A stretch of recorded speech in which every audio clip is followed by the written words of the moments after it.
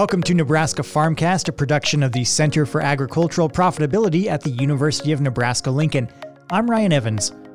On November 4th, 2021, the Center for Ag Profitability held a webinar in our weekly series looking at the impact of price and management on culling decisions for cattle producers.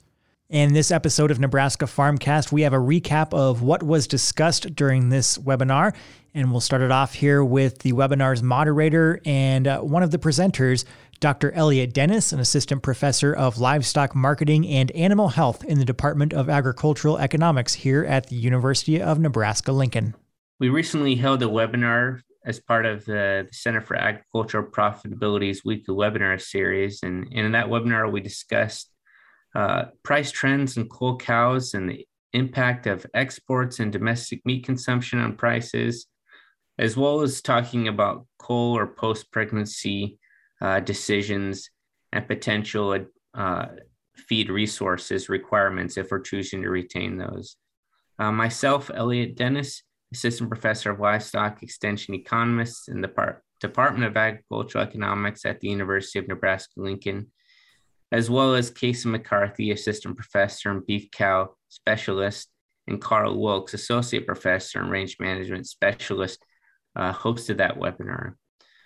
Carla, maybe you can talk a little bit about some of the post or pregnancy decisions and culling decisions that Casey had presented, and kind of what were some of those decisions briefly that producers should be aware of.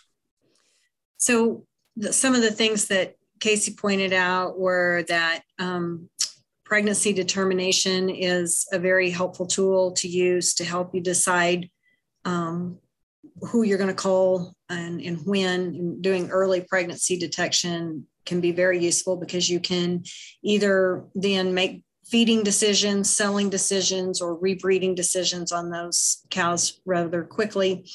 And then she also discussed in her slides that rather than just one time a year at the end of the year when we do pregnancy check, that there are a lot of times throughout the production cycle that we can evaluate cows to decide if maybe she's going to be a cull. And that can be everything from birth to weaning to the first round of calving to looking at her records and seeing that her last three calves were all weaned kind of in the bottom 10% of your group. And so maybe she's not a good candidate for your herd, and tightening up calving windows, just things like that can also be times that we make decisions on who's going to be a cull.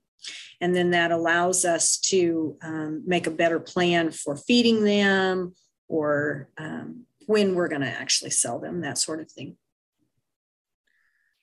And I went and talked a little bit about if we're thinking about making a culling decision and we've decided what actually happens to those cows and what prices will we actually expect to receive. And what I did is I pulled a whole bunch of USDA data that's provided free to the public and showed different pricing trends, and recognizing that the reason why there is a price paid for cull cows is because consumers eat ground beef, and they enjoy eating ground beef and hamburgers and different types of product or meals. And recognizing that ground beef and those small merchandisable steaks that potentially go to Applebee's really comes from four groups of animals. We have the beef cows, the dairy cows, just the trimmings from the steer and heifer market, and also imports. But specifically, I was focusing on the different types of beef cows that will come to market. And really there's four grades that we talk about: the breaker, boner, cutter, and canner market. And really what this is those grades are breaking down by the percent of the dressing percentage that animal will have, as well as the percentage lean that is going to come off the carcass. And really just the rule of thumb is if it's going to dress at a higher percentage and there's going to be less lean on that percentage lean on that product or on that cow, really that results in a higher value carcass. And recognizing that when packers are really purchasing cows, really what they're looking at is what is the aggregate value of that animal.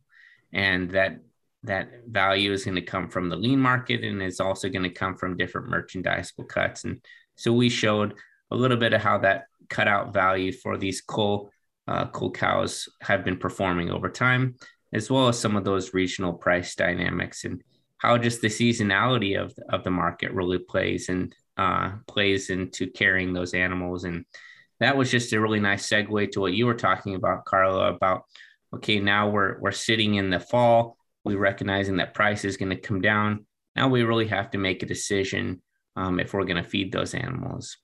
Maybe you can talk a little bit of just briefly about what were some of those decisions that if we're trying to put on weight, maybe bring them up from a cutter to a boner cow, what type of decisions and what type of information do producers need to be calculating in order to make an informed decision?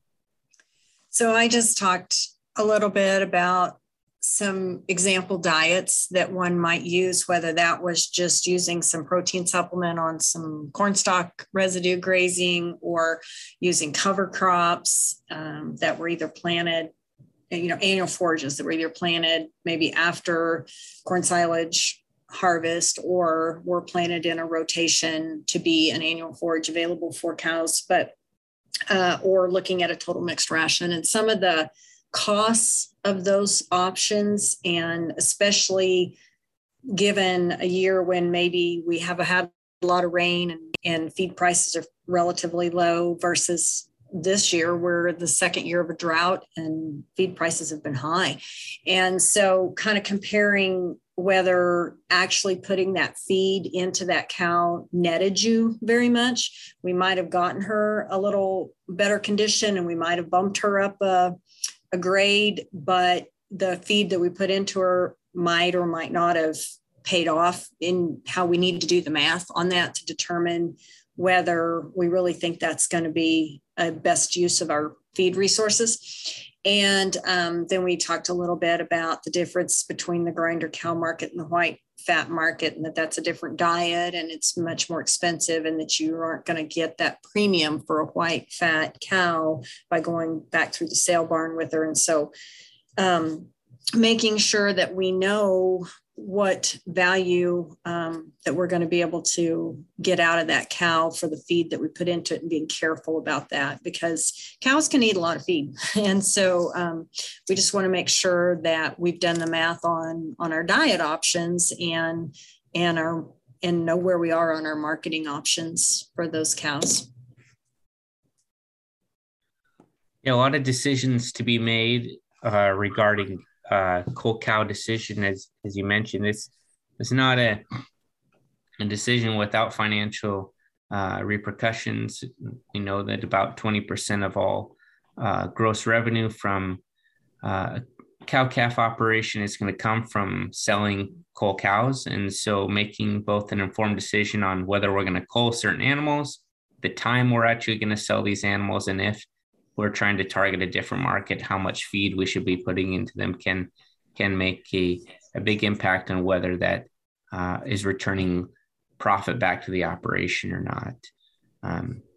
Thanks for joining me, Carla and Casey. And we will be providing all the slides that we presented, as well as an accompanying 2-page article on cap.unl.edu for the recording of the webinar.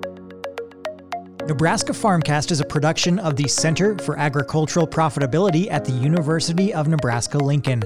For the latest research-based information and education resources to manage your farm or ranch operation, visit our website at cap.unl.edu. That's cap.unl.edu.